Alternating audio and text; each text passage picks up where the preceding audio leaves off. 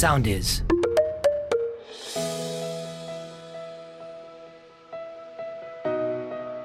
Φίλες και φίλοι, είμαι η Μαριάννα Δουκάκου και ακούτε το «Προσωπικά εσύ», το podcast που αφηγείται προσωπικές ιστορίες για τις ανθρώπινες σχέσεις. Προσωπικές ιστορίες που μιλάνε από καρδιάς για τη ζωή μας και τις εμπειρίες μας. Η ζωή μας είναι 24 ώρα που έρχονται και φεύγουν. Τις πιο πολλές φορές έχουν μία επανάληψη, μια όμορφη ρουτίνα. Η ιστορία της Άννας Μαρίας μας αφηγείται πώς ένα 24ωρο δημιουργεί αναμνήσεις που μπορεί να διαρκέσουν μια ολόκληρη ζωή. Ας ακούσουμε λοιπόν την ιστορία της Άννας Μαρίας. Mic Sound Productions. Η Άννα Μαρία καθόταν στη μικρή και όμορφη βεράντα του διαμερίσματός της και αγνάντευε την ηρεμία της πόλης. Ήταν αργά. Ήταν εκείνη η ώρα που η πόλη κοιμάται. Και αφού θα πέρναγε ένα 24ωρο, πάλι η ίδια πόλη, την ίδια ώρα, θα πλωνόταν στα όνειρα του Μορφέα. Ο ανοιξιάτικος Μάιος προμήνυε ένα καλοκαίρι δυνατό, με θερμοκρασίες που θα ξεπέρναγαν κάθε προηγούμενο. Η Άννα Μαρία προσπαθούσε να γράψει. Οι χειρόγραφες σημειώσεις της ήταν παντού στο τραπέζι. Άλλες τσαλακωμένες και άλλες πεταμένες στο πάτωμα. Ένιωθε την ανάγκη να γράψει πάλι. Το τελευταίο και τρίτο της βιβλίο είχε εκδοθεί πριν 2 χρόνια και σε αυτό το διάστημα ένιωθε ότι είχε πάθει το σύνδρομο που ήθελε τους συγγραφείς να μην μπορούν να γράψουν. Τα βιβλία της είχαν λάβει καλές κριτικές. Μυθιστορήματα αγάπης και έρωτα. Ο τρόπος που περιέγραφε τις ηρωίδες των βιβλίων της έκανε τις αναγνώστριές της να μπαίνουν με τέτοιο τρόπο στο ρόλο των γυναικών αυτών, και αυτό ήταν που προσέδιδε μια μαγεία και μια αποφυγή της πραγματικότητας. Έτσι όμορφα και αβίαστα.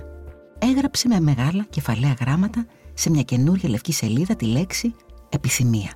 Πόσο καιρό έχω να νιώσω δυνατά να επιθυμώ κάτι? Από πότε έχω να ζήσω ένταση στη ζωή μου? Διερωτήθηκε.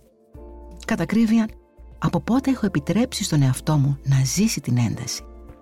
Και μετά έπεσε απότομα σε μια ησυχία. Είχε πιάσει τον παλμό γύρω της στα θέματα της αγάπης και των σχέσεων. Εξάλλου και εκείνη ήταν μέρος αυτής της ζωής.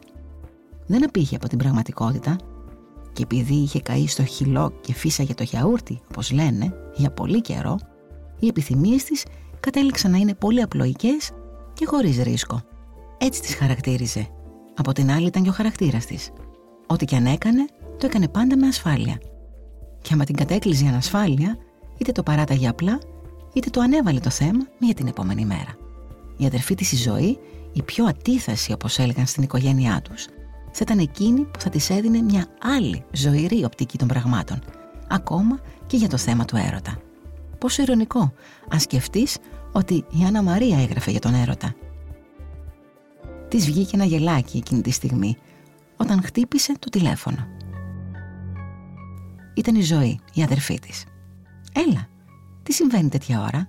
ρώτησε η Άννα Μαρία. Ήταν περασμένες 1. «Επιτέλους», αποκοιμήθηκε ο μικρός, «αυτή η ίωση μας έχει χαλάσει εντελώς τη ρουτίνα του ύπνου μας και... Ωχ, Άννα Μαρία, νιώθω τόσο κουρασμένη και απλά ήθελα να μιλήσω για κάτι άλλο εκτός από πυρετούς, γιατρούς και παυσίπονα».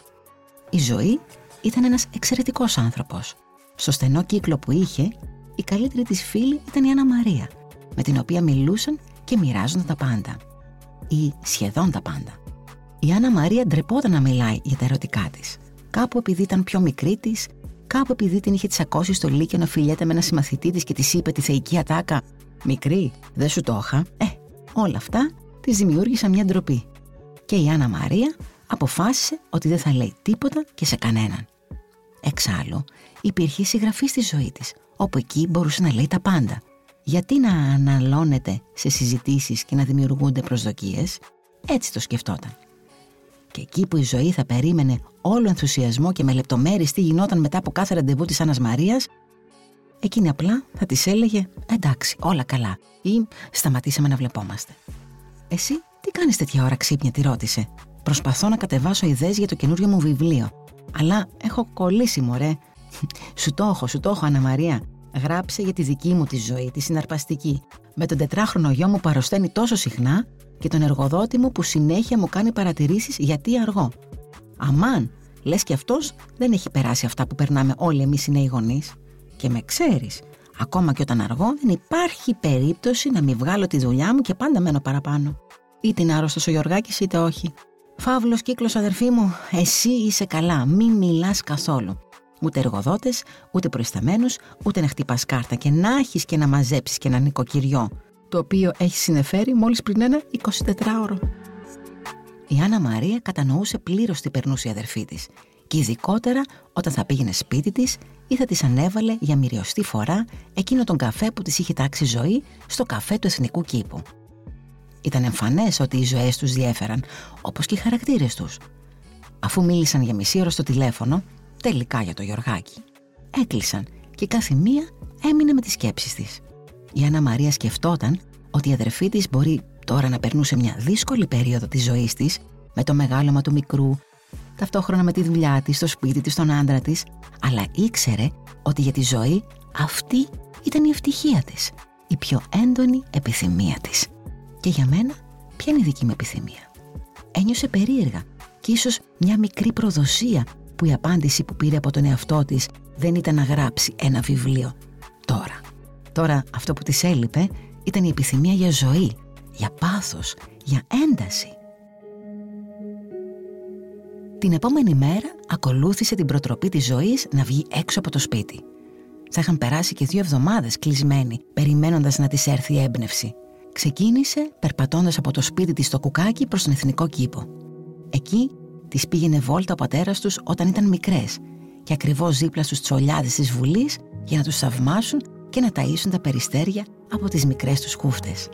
Αναπόλυσε εκείνο το πρωινό, χρόνια πριν, με τον πατέρα της να τη σηκώνει αγκαλιά για να την παρηγορήσει που είχε πέσει και είχε γδάρει τα γονατάκια της στα μονοπάτια του κήπου. Τα τσιρώτα στα γόνατά της και το περιστέρι στο χέρι της που μασούλαγε αχόρταγα τα σπόρια ήταν τα κυρίως χαρακτηριστικά της έχρωμης ξεθοριασμένης φωτογραφίας που τους είχε βγάλει ένας πλανόδιος φωτογράφος εκείνα τα χρόνια. Ο Εθνικός Κήπος ήταν το κατάλληλο μέρος για να απομονωθεί από το κενό που ένιωθε και από το βουητό της πόλης και την οχλαγωγία. Ήταν μία όαση. Ο κήπος, αναλύωτος από τον 19ο αιώνα, κυριαρχούσε με την αίσθηση του φυσικού τοπίου, τα μονοπάτια, τις λιμνούλες, τα παρτέρια και τις ιστορικές φυτεύσεις του. Η Άννα Μαρία έκανε εικόνα τη βασίλισσα Αμαλία να περπατά εκεί, γιατί ο Εθνικός Κήπος αποτελούσε τον κήπο του παλατιού μετά την κατασκευή του το 1839 και σαν έκανε αυτή την εικόνα, σαν να μεταφέρθηκε σε εκείνη την εποχή. Λέγεται επίσης ότι το ενδιαφέρον και η ζέση της βασίλισσας, της συζύγου του βασιλιά Όθωνα, την έκαναν να περνάει πολλές ώρες την ημέρα, ασχολούμενη προσωπικά με τη φροντίδα του κήπου. Η ίδια ήταν που φύτεψε τις χαρακτηριστικές ουασικτόνιες, σήμερα με ύψος 25 μέτρα περίπου, που συναντά κανείς στην είσοδο του κήπου από την πύλη της λεωφόρου Βασιλίσσης Αμαλίας. Έξω από τον Εθνικό Κήπο, λοιπόν, αγόρασε ένα κουλούρι Θεσσαλονίκης από έναν μικροπολιτή και ένα μπουκαλάκι νερό. Η θερμοκρασία στην πόλη έδειχνε ήδη 29 βαθμούς, παρόλο που ήταν μόλις 10 το πρωί. Εδώ στον κήπο θα έχει σίγουρα δροσιά, σκέφτηκε. Και καθώς έμπαινε στην είσοδο, ένας αθλητής που έκανε τζόκινγκ τη χτύπησε κατά λάθος στον ώμο. «Συγγνώμη», της είπε, γυρίζοντας προς εκείνη και επιβραδύνοντας το τρέξιμό του, αλλά συνεχίζοντας σταθερά στο ίδιο σημείο την άσκησή του. Η Άννα Μαρία απλά του χαμογέλασε, λέγοντάς του «Κανένα πρόβλημα», και προχώρησε σε ένα παγκάκι που βρισκόταν κάτω από τη σκιά των ευκαλύπτων. Ήπιε λίγο από το νερό της, έφαγε 2 μπουκές από το κουλούρι της και ξαπόστασε. Ο κήπος είχε ήδη κόσμο. Παππούδες που έκαναν την πρωινή τους βόλτα, άλλοι έβγαζαν βόλτα τα σκυλάκια τους και άλλοι έκαναν το πρωινό τους τζόκινγκ σαν τον άντρα που είχε πέσει πάνω της λίγα λεπτά πριν. Αφού χαλάρωσε και παρατήρησε τον κόσμο γύρω της, σκέφτηκε να πήγαινε μέχρι το φυτόριο που είχε ο κήπος για να χαζέψει, αλλά αμέσως άφησε την ιδέα και άνοιξε το καινούριο βιβλίο που είχε πάρει μαζί της. Γυρνώντας τη δεύτερη σελίδα, σκέφτηκε πόσο χαζό ήταν που ανέβαλε συνεχώς πράγματα που ήθελε να κάνει για την επόμενη μέρα, αντί να βάζει σκοπό να απολαμβάνει τις χαρές της ζωής, έστω και αν ήταν μικρές, σαν αυτή που ζούσε εκείνη τη στιγμή. Βυθισμένη στην ιστορία που διάβαζε για ώρα, Άραγε πόση ώρα είχε περάσει? Σήκωσε το κεφάλι της για να τεντώσει το σώμα της. Έβαλε τον σελιδοδείκτη της στη σελίδα που έμεινε, έκλεισε τα μάτια της και αφέθηκε στη γλυκιά ζεστασιά του ήλιου. «Σε αγαπά», ακούστηκε μια ανδρική φωνή να της λέει ξαφνικά, και η Άννα Μαρία τραντάχτηκε από τη φωνή και από τον άντρα που έβλεπε ολόσωμο μπροστά της να της προσφέρει ένα μπουκέτο λευκές μαργαρίτες. Ο άγνωστος άντρας συνέχισε να της μιλά και να της λέει, γιατί αν δεν σε αγαπά θα πρέπει να είναι πολύ τρελός. Η Άννα Μαρία έμεινε και κοίταξε τον άντρα με απορία, που έτσι ευθαρσώς είχε καθίσει ακριβώς δίπλα της. Εκείνος σίγασε και την κοίταζε βαθιά στα μάτια κρατώντας τα λουλούδια. «Αυτά είναι για σένα», της είπε. Η Άννα Μαρία ένιωσε περίεργα. Τον κοίταξε καλά-καλά, το ξανακοίταξε, σαν να της θύμιζε κάτι. Μα ήταν ο αθλητής που είχε πέσει πάνω της μια ώρα πριν. «Κόντεψα να μην σε γνωρίσω χωρίς τα αθλητικά σου ρούχα», του είπε χαμογελώντας. Και αμέσως σκέφτηκε πόσο αυθόρμητα της είχε βγει αυτό που μόλις είπε. Εκείνος έμεινε ξαφνιασμένος από την αμεσότητά της και της έβαλε στο χέρι της το μπουκέτο που της είχε πάρει. «Κωνσταντίνος, χαίρομαι πολύ, Άννα Μαρία». Στο άγγιγμα των χεριών τους, σαν να άρχισε να συμβαίνει κάτι όμορφο. Η καρδιά της χτυπούσε δυνατά.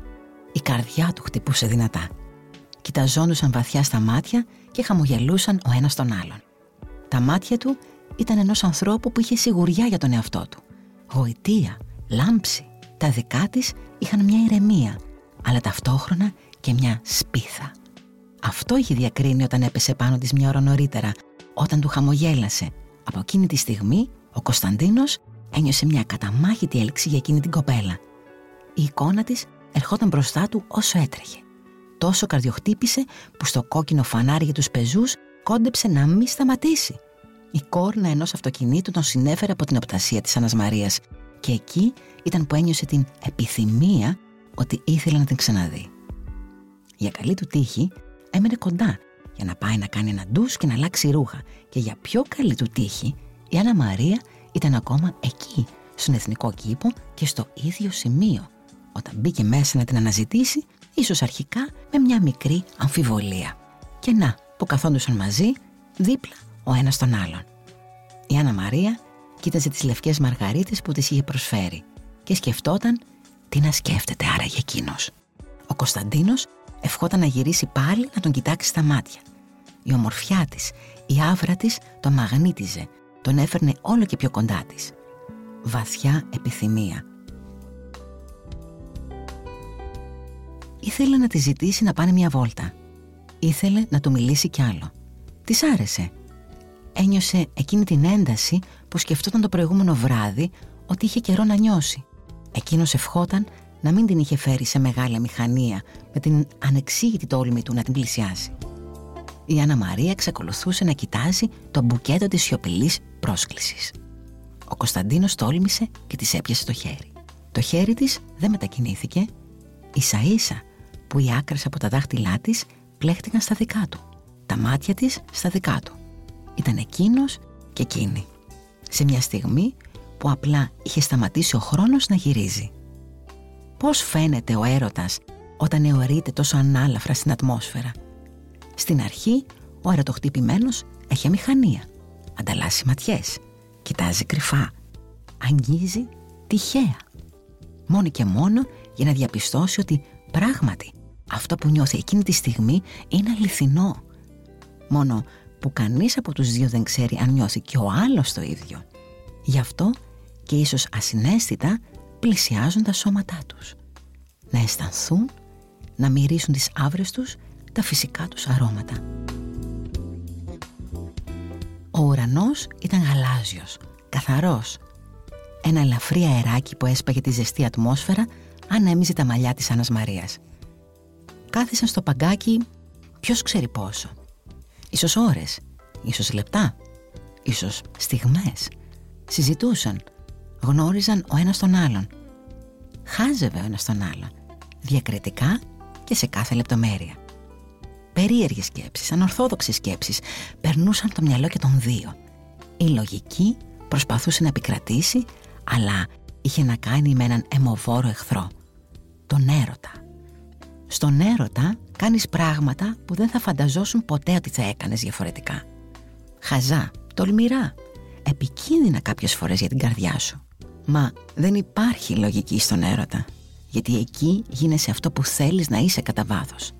Ελεύθερος, αληθινός, χωρίς πανοπλίες, χωρίς προστασίες και χωρίς εγωισμούς. Ίσως φανείς τυχερός και ο έρωτας σε φέρει κοντά στον έναν άνθρωπο που εσύ έχεις πλάσει. Ναι, στη λογική σου και στην καρδιά σου, σύμφωνα με τη δική σου επιθυμία.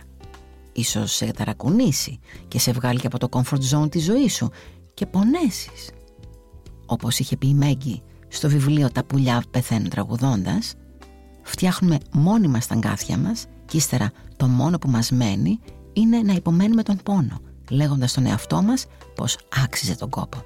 Αλλά ποιος μπορεί να το προβλέψει αυτό?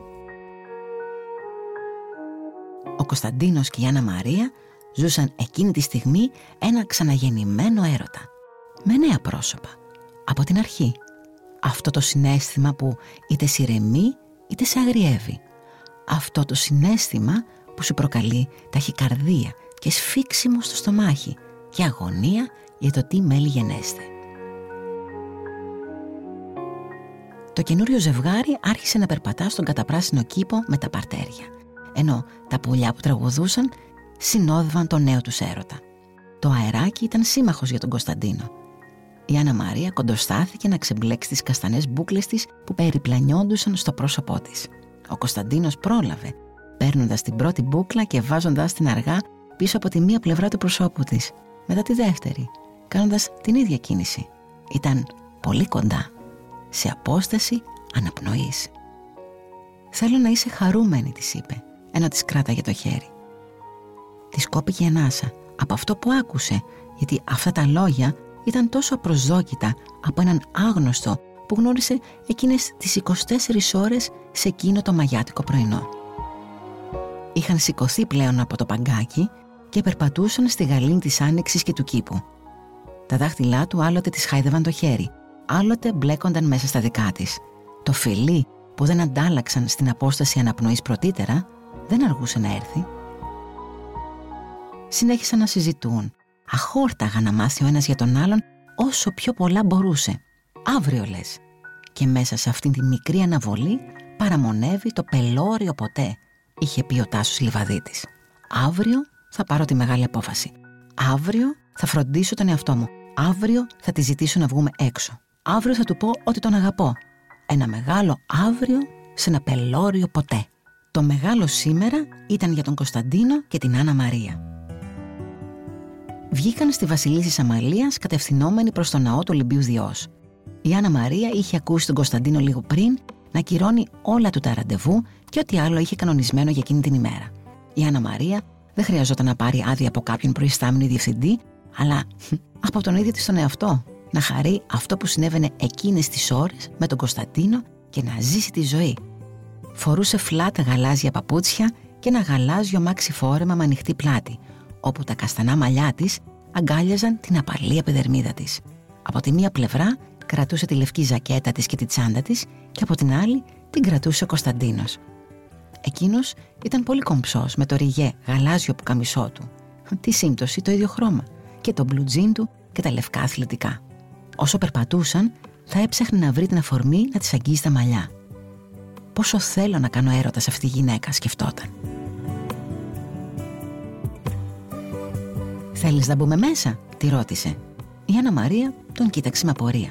Ο Κωνσταντίνος εννοούσε τον αρχαιολογικό χώρο του ναού του Ολυμπίου Διός.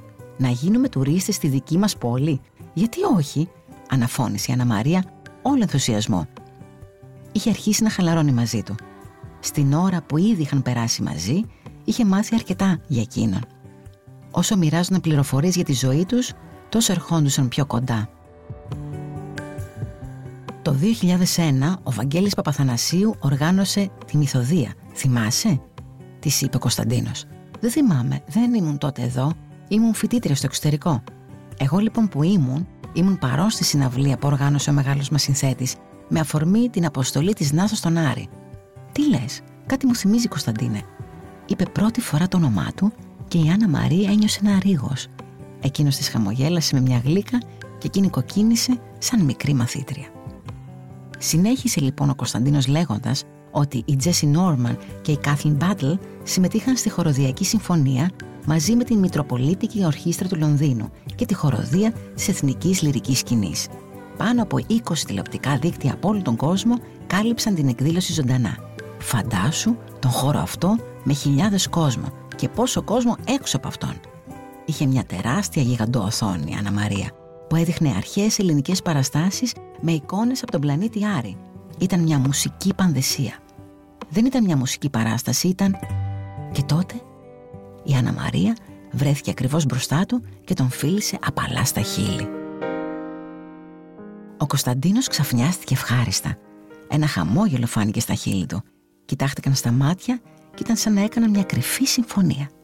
Της έπιασε το χέρι και ανέβηκαν αμίλητοι στη Διονυσίου αεροπαγήτου.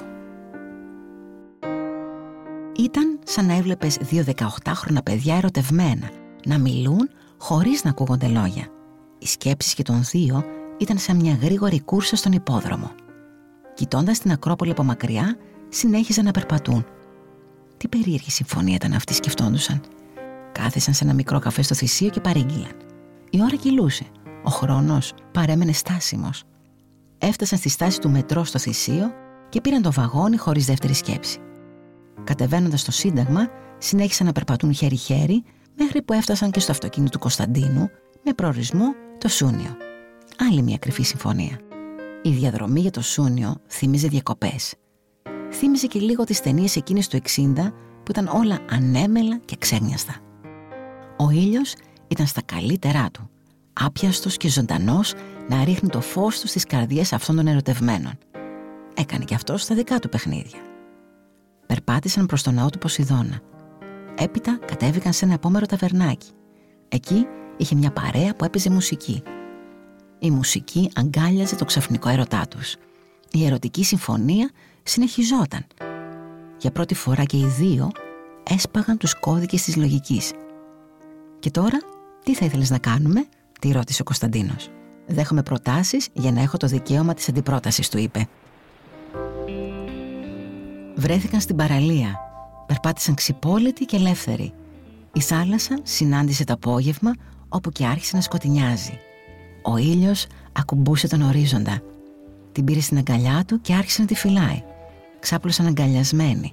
Για το ίδιο βράδυ, ο Κωνσταντίνος είχε κλείσει ένα δωμάτιο στο τελευταίο ξενοδοχείο του Σουνίου για να περάσουν τη νύχτα μαζί. Της φίλησε με πάθος τα χέρια της και μετά έβαλε και τα 2 της χέρια στα μάγουλά του. Πόσο διαφορετικό, σκέφτηκε η Άννα Μαρία, αυτή η κίνηση, πόσο ερωτεύσιμη ήτανε και πόσο αληθινό όλο αυτό που ζούσε. Και ο Κωνσταντίνος, αυθεντικός, δεν φοβόταν να της δείξει την απρόσμενη αδυναμία του σε εκείνη. «Με έχεις εχμαλωτήσει», της είπε, με όλη την αλήθεια του. «Κράτα με σφιχτά, φύλα με αγάπη μου και γίνε δική μου απόψε». Άρχισε να της χαϊδεύει το στήθος. Την άρπαξε από τους γλουτούς και την έβαλε να καθίσει πάνω του. Έμειναν αρκετή ώρα αντίκριστα έτσι. Ξεκίνησαν να κάνουν έρωτα, ανάλαφρα, παιχνιδιάρικα. Η τέλεια απόλαυση δεν μπορούσε να αρνηθεί τις επαναλήψεις. Μέσα στο ημίφος ένιωθαν και οι δύο ευχαριστημένοι και αφημένοι στον έρωτα. Έναν έρωτα που ο χρόνος γύρναγε ανάποδα. Ή μήπως πήγαινε μπροστά. Οι δύο εραστές ξημερώθηκαν μαζί. Ο Κωνσταντίνος βγήκε στη βεράντα. Ο ήλιος έβγαινε και έβλεπε στον ορίζοντα να τρεμοπαίζουν σύννεφα ατμού. Είχε βρέξει τη νύχτα. Στο φόντο του ουρανού, κάπου ανάμεσα στον ήλιο, έβλεπες μουντά, σκούρα σύννεφα έτοιμα να ανοίξουν πάλι. Γύρισε και κοίταξε την Άννα Μαρία που κοιμόταν εκεί που λίγες ώρες πριν δεν χόρταναν τον έρωτά τους. Πήγε δίπλα της. Η Άννα Μαρία ξύπνησε και τον αγκάλιασε από πίσω του. Γύρισε και την πήρε στην αγκαλιά του και την κράτησε και εκείνος εκεί, χαϊδεύοντας τα μαλλιά της. «Άννα Μαρία», της ψιθύρισε. Κρεμόταν από τα χείλη του. Μετά την χθεσινή υπέροχη μέρα και τον έρωτα που έκαναν τόσο αβίαστα, δεν μπορούσε να δεχθεί ότι όλο αυτό μπορεί να τελείωνε. Ούτε και εκείνος όμως δεν τον άφησε να μιλήσει. «Αγάπαμε σήμερα, αγάπη μου. Ποιος ξέρει τι θα συμβεί αύριο?» Δεν του μίλησε ειλικρινά, γιατί φοβόταν για το αύριο, το μεθαύριο. Η Άννα Μαρία ήθελε το τώρα και ό,τι είχε χτίσει μαζί του από την προηγούμενη μέρα. Θα μπορούσε το τώρα να το έχει κάθε μέρα? Αυτό ήθελε να το ρωτήσει. Αλλά δεν τόλμησε. Η επιστροφή στην Αθήνα ήταν σιωπηλή. Σιωπηλή από τα δικά τους λόγια. Η κρυφή συμφωνία ήταν ακόμα εκεί. Σε όλη τη διαδρομή κρατιόντουσαν τρυφερά από το χέρι.